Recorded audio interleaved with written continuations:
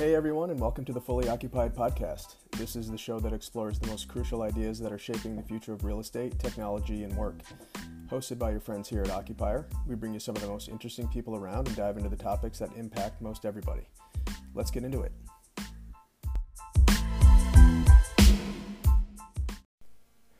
Hey guys, Matt from Occupier here. We have a pretty awesome guest for you here today, John Jarvis. John is a senior vice president at Hughes Marino. They are a tenant rep shop out of Southern California, but they do work nationally, globally with customers. John is a really interesting guy. I enjoyed this conversation. I think you will too. What caught my eye about John is, I was scrolling through LinkedIn and I saw a post of his, which he entitled The Jarvis Value Model. So I dug into it. It was a little bit tongue-in-cheek, but it has a lot of good advice for tenants out there looking to make good real estate decisions. I won't ruin it for you now. Love for you to listen through, but John has a really unique perspective on what makes companies successful in their lease transactions. We're going to dive into a bunch more topics as well. We'll explore things from dual agency to COVID, post-COVID readiness strategies, everything in between. We hope you enjoy. Thanks. Hello, Matt. Hey, John. How you doing? Fantastic. How are you? Doing great. Thanks for joining Fully Occupied here today. Really appreciate it. Oh, you bet. This is going to be fun. Yeah, for sure. You and I have been connected for a while here, but never really dug too deep into stuff. So really pumped to just get your perspective on things and let you kind of share some knowledge with us. I love it. I love the fact that you found me via my Jarvis Value Model article. Yeah, it's been floating around LinkedIn for a few years, and it surfaces in my feed from time to time. So I figured it'd be a good place to anchor our conversation. Yeah, I love it. I think it came up because I reposted it in this moment. It felt like a message that I should put back out there. Just part of the message being like, there's no such thing as market rent, and right now, it's like there's no such thing as market rent. Nobody knows what the market's supposed to be. And right. I just happen to think it's always kind of been that way, and it's up to us to negotiate and find the market. But anyway, glad you read it. I write these things and put them out there, and you never know who's reading them, if it's getting through to anybody. Yeah, well, that one got through to me for sure, especially in light of everything that's going on today. I mean, you could argue whether or not there's even a market right now, but we can get into that when we dig deeper into the model. But just for the audience here, you've been representing tenants exclusively in real estate decisions for over 30 years now. And, I gotta assume you've pretty much seen it all, but if you've been doing something, for that long of a period of time, you gotta love it. Right. So maybe you could kind of just dive into, what makes you, so excited about what you do. Why is it enjoyable to you to commit basically your life's work to it? Yeah. Wow. That's a good question. Yeah, I mean, I do love what I get to do every day. And who wouldn't, right? If you think about it, we get to, parachute into these amazing companies and, hopefully earn the trust of the executive team. They're all super bright, driven people doing amazing things. And yet here we come in and they hopefully we earn their trust. They trust us with a real estate project. That's a feel good. And then ultimately, to then go and execute on an assignment with my team and kind of show that I was worthy of that trust. I mean, that's the whole human experience for me. Go in and earn your trust and then show myself to have been worthy of that. And we just get to do that day in and day out, over and over again, working with really, strong business leaders and helping them to be even better, make better real estate decisions. That just feels good all day. Yeah. Yeah. When you can help a company on its mission to, achieving whatever, business results they're looking, to achieve, you're part of that process and makes it that much more fulfilling. Yeah. And, and this work that we do at Hughes Marino and tenant representation and trying to call attention to some of the issues around dual agency in the industry. I mean, I know it sounds corny, but we really do believe that we're champions of the underdog, in this world of commercial real estate. The tenant is the underdog. So in this sense, corporate America is the underdog because the deck is a little bit stacked against them in commercial real estate. So we get fired up. like in the micro, we help them make better companies make better real estate decisions. But in the macro, we're kind of changing the industry. We're calling attention to the problems of dual agency and trying to elevate everyone's game. A little more fiduciary, a little more advocacy, and that feels good. Yeah, well, let's dig into that a little bit further. I mean, specifically, what do you think are the problems with dual agency? It's just if every aspect of the industry is, serves the landlord community. Like nobody's ever aggregated the tenant clout in these negotiations. And as a result, the leases just get longer and longer. And, I can point to BOMA, Building Owners and Managers Association. I often say that there's no T in BOMA. The tenant wasn't invited to that party. And yet here they are, the de facto, measuring standard for office buildings. And in their 2017 update, suddenly landlords are allowed to charge for and call as rentable square footage, like rooftop decks and patios, balconies. Right. I mean, who said that was okay? And it's just kind of crazy. And in that one move, I'm trying to remember the math. It was something like across the United States, we've now added rentable square footage equivalent to another Seattle metropolitan office market. Suddenly that exists. It didn't exist the day before, but now it does. Think about the value that creates for those owners overnight, but nothing's changed. And it's all on the backs of the corporate tenants who now have to pay for that as a lease comes up to renew. Suddenly they're remeasuring the building per BOMA, which makes it somehow sound official. Who does that? Anyway, when we get to 100% tenant side market share, things will change. They won't be able to charge for, parts of the building that aren't part of the building anymore. Yeah. I remember back to when I was in brokerage, being in a hot tenants market, tenants were, suddenly asking for percent ownership stakes in the properties. Yeah. Because it was one of these situations where, the deck was stacked towards the tenant and the landlords were just trying to, find whatever they could to fill space. And, tenants could come around and say, look, if you want my 300,000 square foot headquarters, then you got to give us a 5% ownership stake in this asset. Right. I don't know if that was very commonplace and it happened a lot, but it was just an example of where the tenant finally had an upper hand. Right. Based on market conditions. It was really just based on market condition. It wasn't really based on the fundamental fact that the tenant is the actual occupier of the space that brings the value to the property itself. I mean, space is space, but vacant space is worthless. Well, that's right.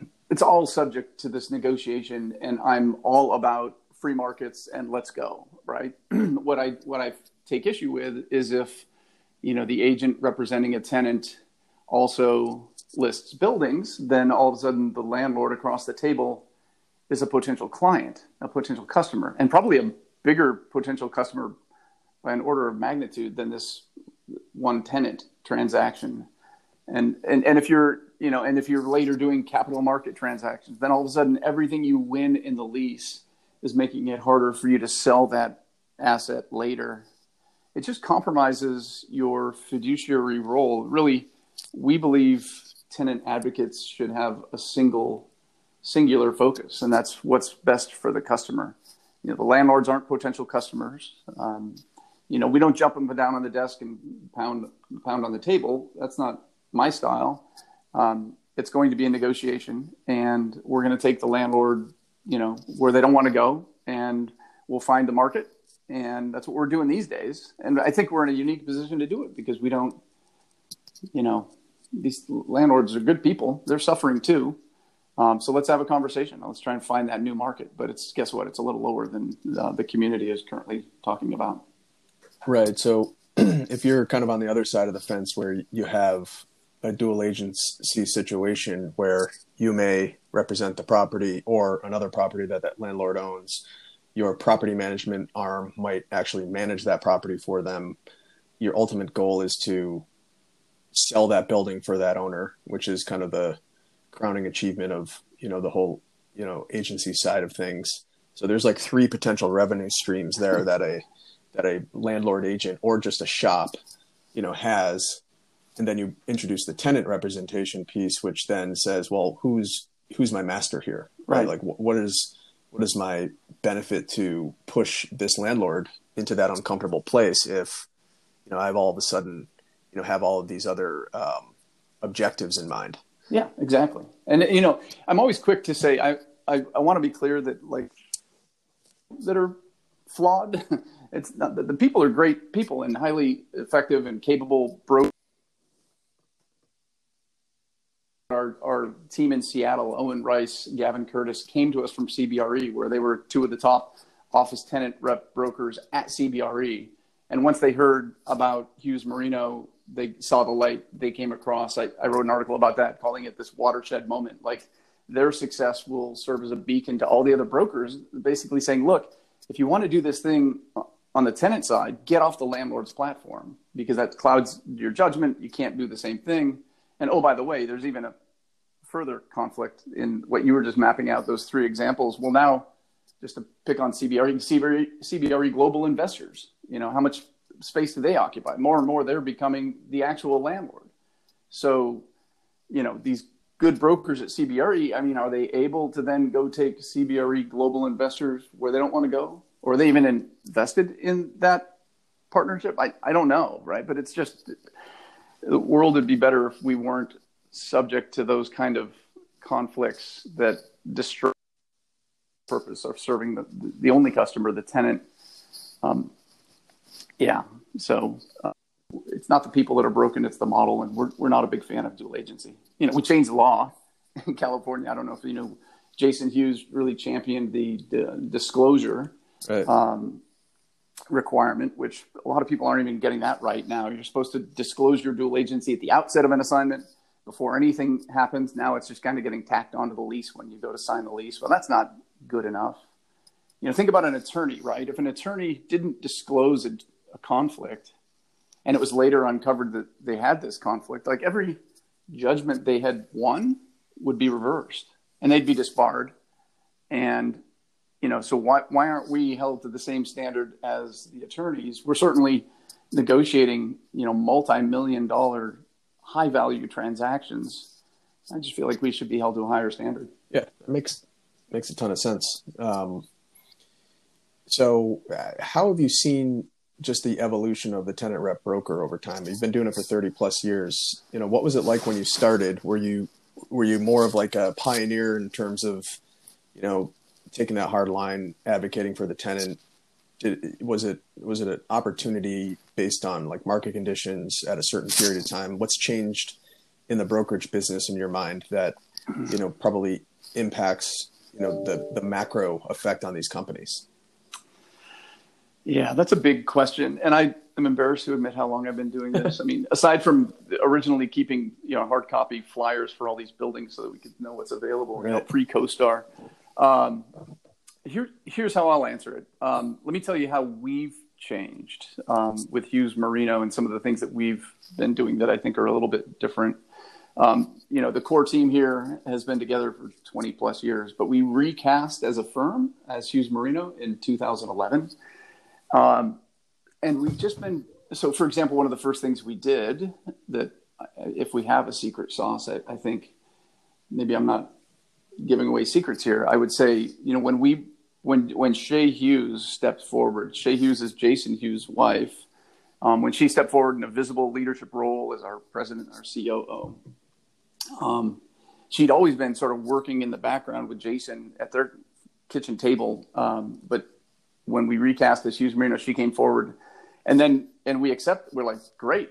And she got us thinking in a different way. One of the first things she did was have us spend an entire day with Mike Robbins. I don't know if you know Mike Robbins, author, coach. Yep. And all about values, an entire day talking about value at our core and what mattered most. And out of that came our 10 core values, which we talk about all the time. And we talk about them all the time because we mean it and because they matter. And that's how we sort of keep them as a priority. So, we built this company around our core values. Other things that we've done that are different, we keep adding to the sort of the Hughes Marino experience. Jason is always looking for some innovation, a fresh approach to this business. Some examples, we now have a team of real estate attorneys. We had heard about another firm, I won't name them, that basically instructed their agents not to review leases because they aren't attorneys, and to be providing a lease review is taking on some legal liability. And we talked about it, and we decided, we can't leave our clients to fend for themselves. We need to be reviewing the lease. So if we're taking on legal liability, let's hire some attorneys. So we have real estate attorneys now. And when you get my comments, I'm backstopped by these brilliant real estate attorneys and giving you a full, robust review. And you can then take that and send it out and have it reviewed, but maybe you spend $500 instead of $5,000. So yeah, we've added attorneys. We've added architectural planning and design. We hired Nick Willis away from Gensler and planning and design team. Now we're not sort of beholden to a landlord or their architect to do a space plan. We can do the test fitting and the space planning on our own, kind of keep the landlords in the dark, just control that process a little bit more. And by the way, Nick brings in enhances our offering in workplace strategy. I always thought workplace strategy was a bit of a buzzword, like, okay, what is it really? And Nick Willis comes in and says, I'll tell you what it is. Workplace strategy is data. And I thought that was fascinating. And he came to help me to understand that he and his team go in. We just did this with a 60,000 foot HQ relocation. His team goes in, meets with the management team at the outset of the assignment. And they ended up going about 12 people deep into this organization, and they interviewed all 12 people, asked them a lot of questions about the space, the current space, future space, the business, their priorities, how they saw themselves. And then they come back and produce this report, which basically says, here's what we heard. And now the client says, okay, great. I think that captures who we are. And now that workplace strategy document can serve as a sort of guidepost for the entire process. The buildings that we look at, the decisions that we make, the way that we proceed, that's workplace strategy. I didn't have that before, but now we've got Nick and his team, and we're deploying that on projects where the client wants to get into understanding their priorities. Super cool. So yeah, we added architects. We're deep in project management. We've got 12 construction and project managers where we rely on those guys. You'll come to like me in the transaction, but you're going to come to love our construction managers because they're leading the weekly project meetings. They're getting this place built on time, on budget. Going into the negotiations, we know what it's going to cost and how long it's going to take. Just everything's better with a team. And I'll give you two other things. So have you heard about our Sprinter vans? No. Here's Jason Hughes again with really creative, innovative thinking. So if you think about the business of commercial real estate, when we're with a customer, we're often driving around looking at buildings, which means I'm facing forward. I've got maybe a brochure under my arm, a cell phone in one hand, another hand on the wheel, and I'm talking to you over my right shoulder. Like, this is the way we interact, and I'm trying to keep you safe and get us to the meetings on time. And Jason had the idea, like, that's less than a Sprinter van, and let's deck it out and let's hire a driver. So now when we go and tour, I get to sit facing you. There's two seats facing back, these big, beautiful captain's, leather monogrammed, reclining, massaging chairs because Jason can't do anything part way. And then there's room for 6 people from your team to be in the van looking forward. I've got a big flat screen behind me. I can show the Google Earth as we're touring, and we can interact. And I've got a driver who's going to get us there on time and safe. As this thing drives through the market and it says Hughes Marino, and that's pretty nice advertising too. But all of a sudden the experience of looking at buildings is fun. There's a little espresso maker in there, and it's fun to go out and look at buildings. And now we can talk face to face. And I've got a driver that's going to get us there on time. So now we have a fleet of 3, soon to be more, Sprinter vans, and you'll see them around town when we conduct tours. That's innovative. That's new. It's genius. You just got to make those things autonomous, and you don't even need the driver. Yeah, don't tell our drivers. These guys are great. But you're right. And the last thing I'll add, that's an interesting innovation. So we keep winning these culture awards. Again, credit to Shay Hughes and her efforts. We're also super heavy on our operational support. We have something like 120 20 people on the team. And of that, only 36 of us are brokers. So massive support ratio. And I was telling you, we win these culture awards. We were voted best company culture nationally by Fortune magazine. Like, That's awesome. You're kidding me. And so how do we do that? I mean, credit to Shay. So people started asking us how we do it, and we started sending Shay out to meet with these management teams, and we call it our culture consulting practice. I mean, there's things that we do that fire up the team, and we share that with folks. So we now have a culture consulting practice. And oh, by the way, that the experience of the space is part of that. It's funny. I gave a talk last year, and as recently as January, I gave a talk called "The Role of Real Estate in Organizational Culture." It was a pretty good talk. I loved giving it, but now suddenly it's rendered moot. And so I just wrote another article about what's the role of real estate in organizational culture now that we're not allowed to even occupy our real estate. Right. And ultimately it's the same as it ever was. We'll get through this, whether it's in 6 months, 12 months, or 24 months, and we'll get back to coming together as a team. And when we do, the place where we do that's going to matter. When we do come together again, it's going to feel better than ever. It's like a rejoicing. Yeah. So we'll get back to it. It's just a question of how long. Right. Anyway, so those are things that we're doing differently. And that's, I guess, how the industry has changed. Yeah. I mean, you've essentially evolved the whole tenant representation model into this full stack of services that are all basically, driven towards the optimal experience for the tenant in their space. And while protecting every, risk or downside they have along the way, which typically they rely on kind of a smattering of third-party outsourced consultants like architects, attorneys, contractors, et cetera, that who knows, maybe those service providers represent their landlord and stuff like that. In the real estate communities, it's so small, everybody's got their hand in the cookie jar at some point in the road. So if you could bring the full force of just one kind of fiduciary partner to every aspect of the process, then they can rest easy knowing that they're gonna we'll talk about how to get the best deal, but they just know that they're going to be serviced properly. Exactly. Well, and if you think about it, we don't typically sign engagement letters. We used to, and then we came to realize it's kind of silly. I'm not going to sue you. This is a trust relationship. Right. If ever I drop the ball, you should be able to kick me to the curb. Yep. And so we're often working without engagement agreement, which drives this kind of behavior where it's this experience has to be a 10 for you, because otherwise I'm at risk, right? And one of Jason Hughes' favorite quotes, he ends every team meeting with it, is Howard Schultz, who says, "Success is not an entitlement. We have to earn it each and every day." Right. And it just drives our behavior when we're sort of in an at-risk, at-will model. We're just constantly looking for ways to increase the experience of the customer. Well, totally.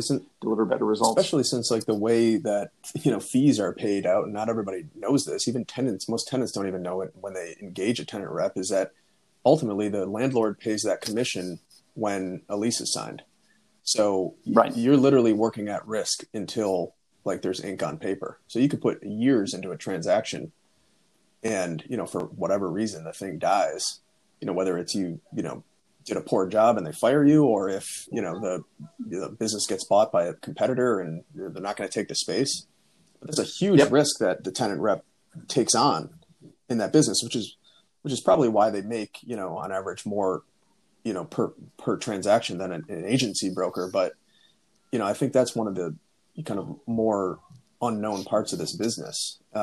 Everybody, cheers when the Google signs a 1 million square foot lease and some guy got rich, but a ton of work went into that, where there was no guarantee of any income at any time. Exactly. I coach some of our younger superstar brokers, and I tell them what I always call the law of 2X in this business, because it is such a risky revenue model for the brokers. And so the law of 2X, you need to make twice what you need, or until you get there, spend no more than half of what you make. Right. That'll give you a safety margin for things that can happen in this business. Live as long as you can by the law of 2X. Yep. I love it. It's totally true. I mean, So this is just a good mantra in general. But Yeah, great. the Jarvis value model. So let's talk about the seminal work circulating around LinkedIn. So I guess just for the audience and anybody that is interested in knowing your take on this, like what is it, and specifically you drive towards this point of getting below the line, which is where the value lives. So explain what the Jarvis value model is and how you get below the line. Great. And I will. I'll do it quickly. I could talk too long about this, so I won't go into tremendous detail. And anyone can go and find and read the article. And it's tongue in cheek, of course. And let me just talk about my writing first. Like the reason I write, and by the way, in the coaching that I do with our team, I'm constantly pushing our team to write. We're supposed to be leaders in our field. We're supposed to be thought leaders in our field. What do you have to say? Right. And I often say it's not the writing that's hard, it's the thinking. What do you have to say that's fresh and interesting? And then how do you want to say it? If you can walk with those long enough and sort of distill your thinking, the writing actually comes easy.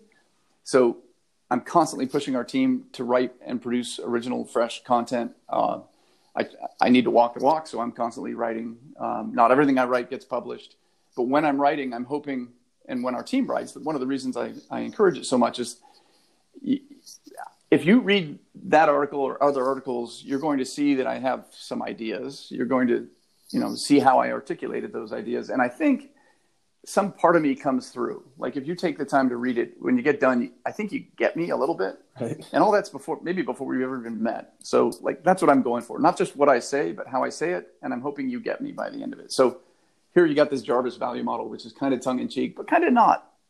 Here's my point. Everybody wants to think and say they got a good deal. Like people brag about the deal they got all the time. Bought a new car. Oh, I got a great deal. everyone likes to believe they're really good at negotiating. And I talk to business owners who tell me they got a great deal. They're paying $4 or $3 or $2. And if everyone's saying they got a great deal, can it be true? And oftentimes I believe what happens is we make these little compromises so that we're really just sort of sliding up or down this value line, this sort of quality price. Pardon my econ degree coming through and trying to draw a curve and a graph. But like Class A buildings are $5 a foot, Class B are $4, and Class C are $3 or $2 a foot. And so you can give up on quality and get a better price, but you aren't actually getting any value. You're just sort of moving along this line. And in the article, I give a couple examples, like if I'm going to lease a car and I don't want to spend more than $500 and I want to put about $3,000 down and I want to sign a 3-year lease and I need a whole bunch of miles because I'm a broker, I drive a lot. And I get in there and it's coming back at like $650. And so maybe I put $5,000 down instead of $3,000. And maybe I agree to a 5-year lease instead of a 3-year lease. And maybe I say I won't drive more than 10,000 miles a year, even though I know I will. And lo and behold, I get this car at $500. And I got a great deal, but I didn't really. I just sort of made these compromises. Another example in the article, shopping at Costco. People love to shop at Costco. Look at the price. It's the best price you can pay, right? Except you have to pay an annual membership fee. And you often end up buying more of the stuff than you really need because they sell it in bulk. And so you suffer the burden of like bulk inventory storage. I don't know about you, but I've got no more room for storing anything. I don't need a pallet full of paper towels. Yeah. Or maybe it's food and it goes bad before I can get to eating it and I throw it away. But yeah, or you just get sick of eating Cheerios because you bought like 8 boxes of them. But you got such a good price that we all belong to Costco. And my last one is like Nordstrom, right? I like to shop at Nordstrom Rack. I like to get Nordstrom clothes at half the price, but they aren't really the same clothes. They've probably been on the rack a little too long. They've, been shipped down to this sort of wholesale shop. You got to stand in line a little longer. Ultimately, it's just a totally different experience than that original retail Nordstrom experience. But we're willing to do it because we get a good price. And here's my point. I knew I'd get carried away if I started talking about this. The commercial real estate market is actually an inefficient market. As an efficient market, I would point you to the stock market, where 1 million buyers and 1 million sellers are trading these shares of stock every second, setting and resetting a market price. You're not going to get a share of stock. You're not going to be able to buy one for less than it's worth. That's constantly resetting, and it's a very efficient marketplace. But in commercial real estate, like, I've seen way too many outlier transactions to believe that there's this efficient market, and we can look at comps, and all of a sudden we believe that $4.50 is a fair price, is a market price, that's market rent. There's just way too many outliers. Every tenant is unique. Every landlord is unique. Their circumstance changes over time. The real estate they're haggling over is unique. It's just way too dynamic. And I'll give you one example. I'm not going to name names. A deal I did for about 140,000 feet with a REIT, and the building that we were going to had been empty for about 3.5 years. It was an embarrassment for this REIT. And for the local asset manager, a regional asset manager, his job was on the line. Like, they had to lease it. Right. And so we negotiated, and we got this fantastic outcome. And at the end, oh, by the way, we need you to assume responsibility for this one trailing lease that we've got. And, it comes to about another $10 million on top of everything else in this transaction. And they did it. It's just, it doesn't fit on the comp sheet. It doesn't make sense. And they did it because they had to. They couldn't report to the street another quarter of that vacancy. The asset manager's job was on the line. So they did it. But if I'm thinking I know what market is, I would have never even tried for that. Yeah, or if so there's just lots of examples. Yeah, or if there were an efficient marketplace, that building, wouldn't have been vacant that long.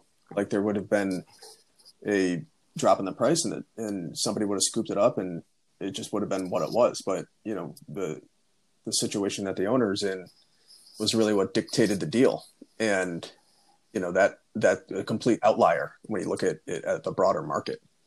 Yeah. That stuff happens all the time. And like you say, they could have lowered the price previously. They didn't. And it's just funny how often, like, a board of directors will just make a big decision to cut and run.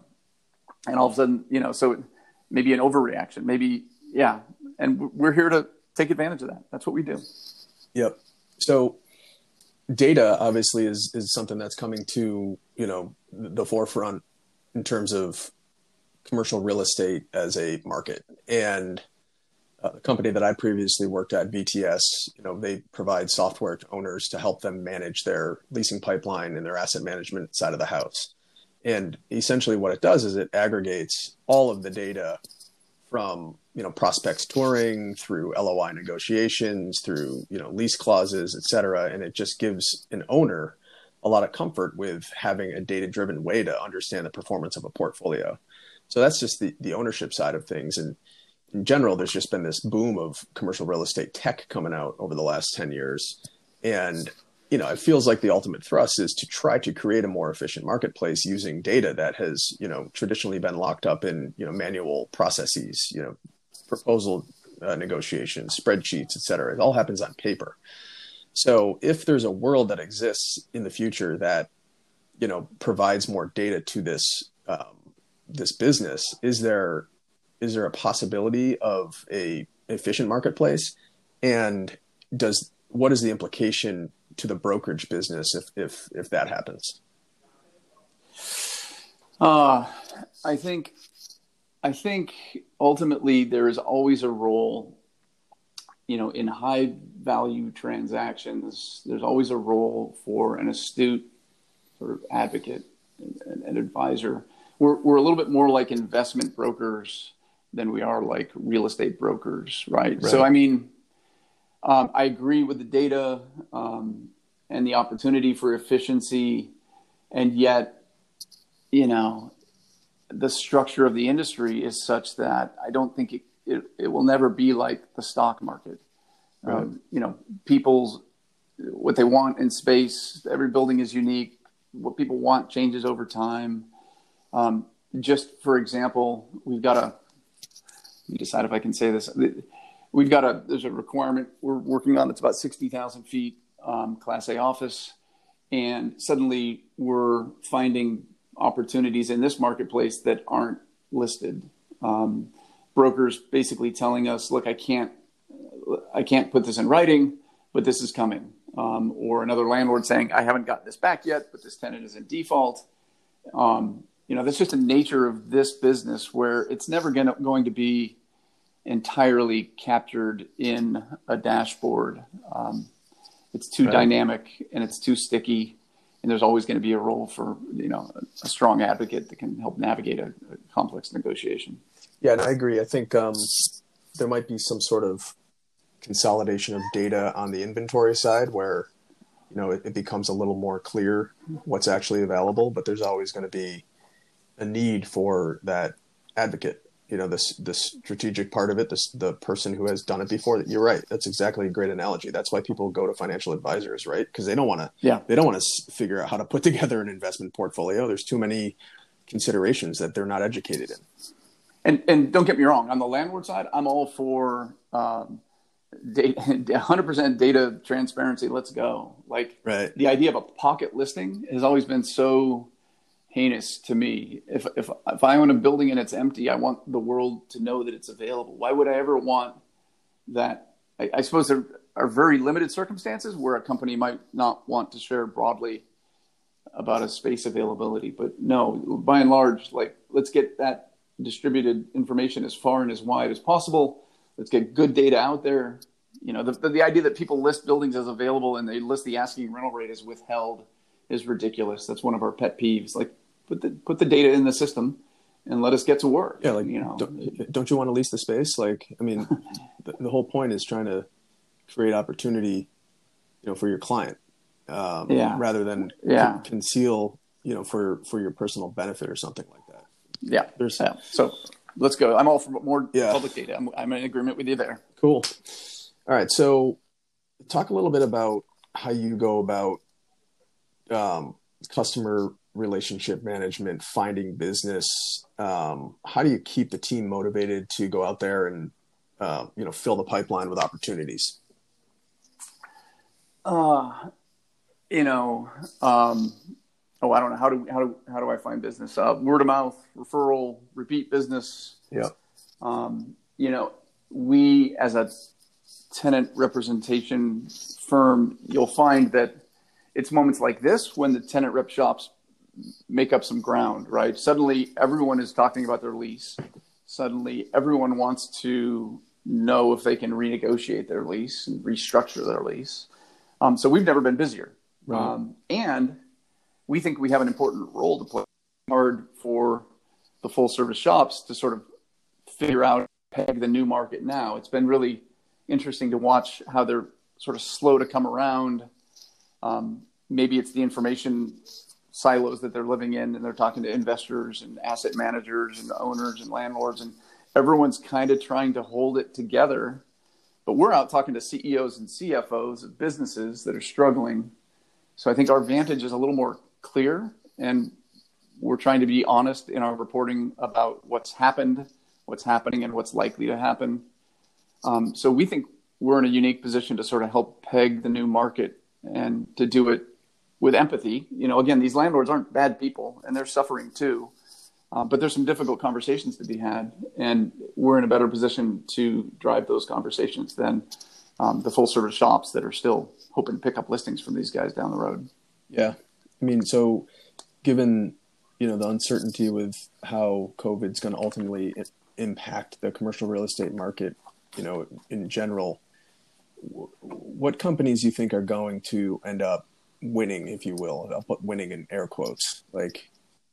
Obviously you have companies that are probably just going to go to every owner that they occupy space with and just ask for a rate cut or try to blend and extend or something like that. But is there a profile of company that's looking at this in a certain way, not just with the transaction of renegotiating a lease, but how they reorganize their workforce, how they think about utilization of space, et cetera? Who's on the kind of the cutting edge of that? So I would say this. I would say there are no winners, right? Only survivors. I mean, this is just brutal. This is just brutal. And so there's maybe two sectors that have avoided so far a lot of the suffering, and that would be life science. I just had a lease signed for a biotech client that's going to be doing COVID-19 testing, which is fantastic. By and large, the life science companies continue unabated. And I wrote an article about this. Life science to the rescue. These guys are in the spotlight.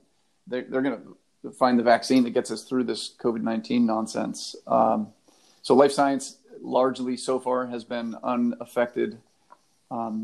And sort of big box industrial. I mean, look at the reliance on our supply chain, and Amazon taking down more space.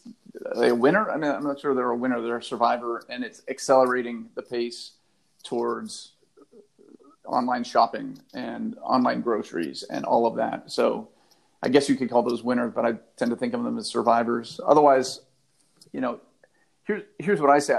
There's the interim period while we're all in this shelter in place, work from home nonsense. And then there's once we can return to a version of normal and there's a vaccine. Okay, so my concern is that we're in this interim phase for too long for it not to leave a mark. Right. Like everyone's going to be affected. Even the life science companies, when they go back for the next round of funding, everyone's going to be a little bit tight.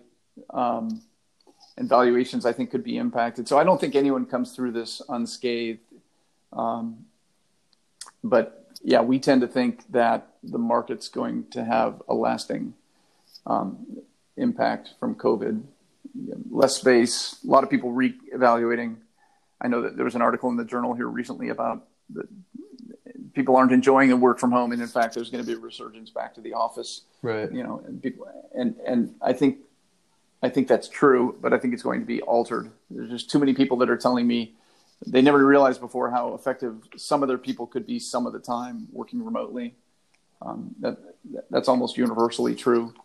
The people that are saying you never have to come back to the office, that's pretty extreme. I think they may end up revisiting that. But no one's going back to the way it was. No one's going back to bench seating.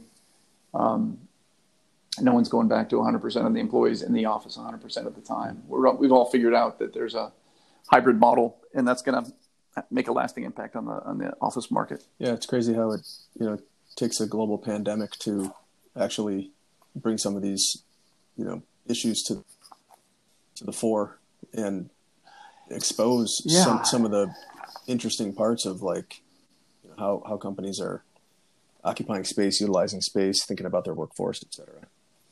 But yeah, I mean, especially San Francisco, where the companies are making forward commitments of 500,000 square feet that they won't get for 3 years because they were so convinced they were going to need it. I mean, that's just, in hindsight, maybe that was a bit too bullish.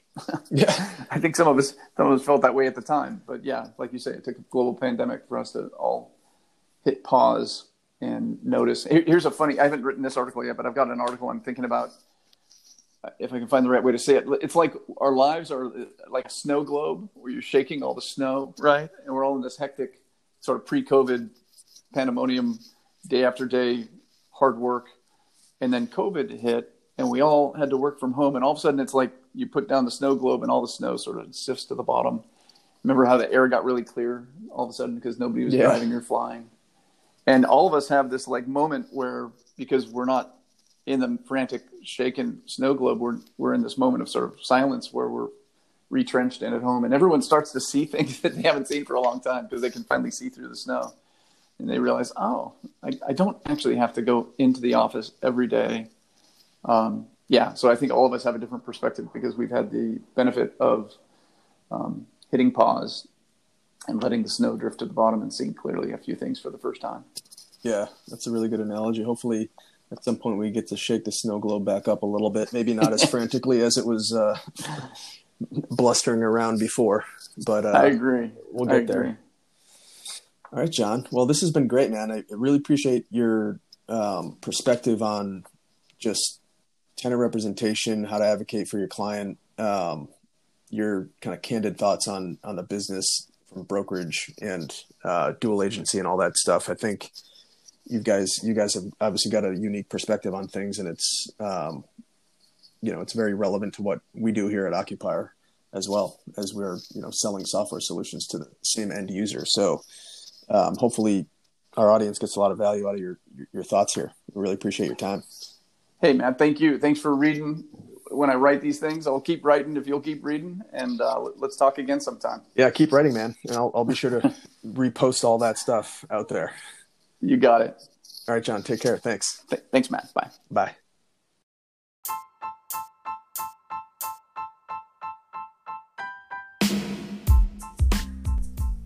All right, guys. Hope you enjoyed that conversation with John Jarvis of Hughes Marino.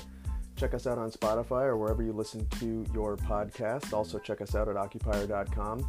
Add us with any comments, likes, etc. Stay tuned. We'll talk to you for the next one.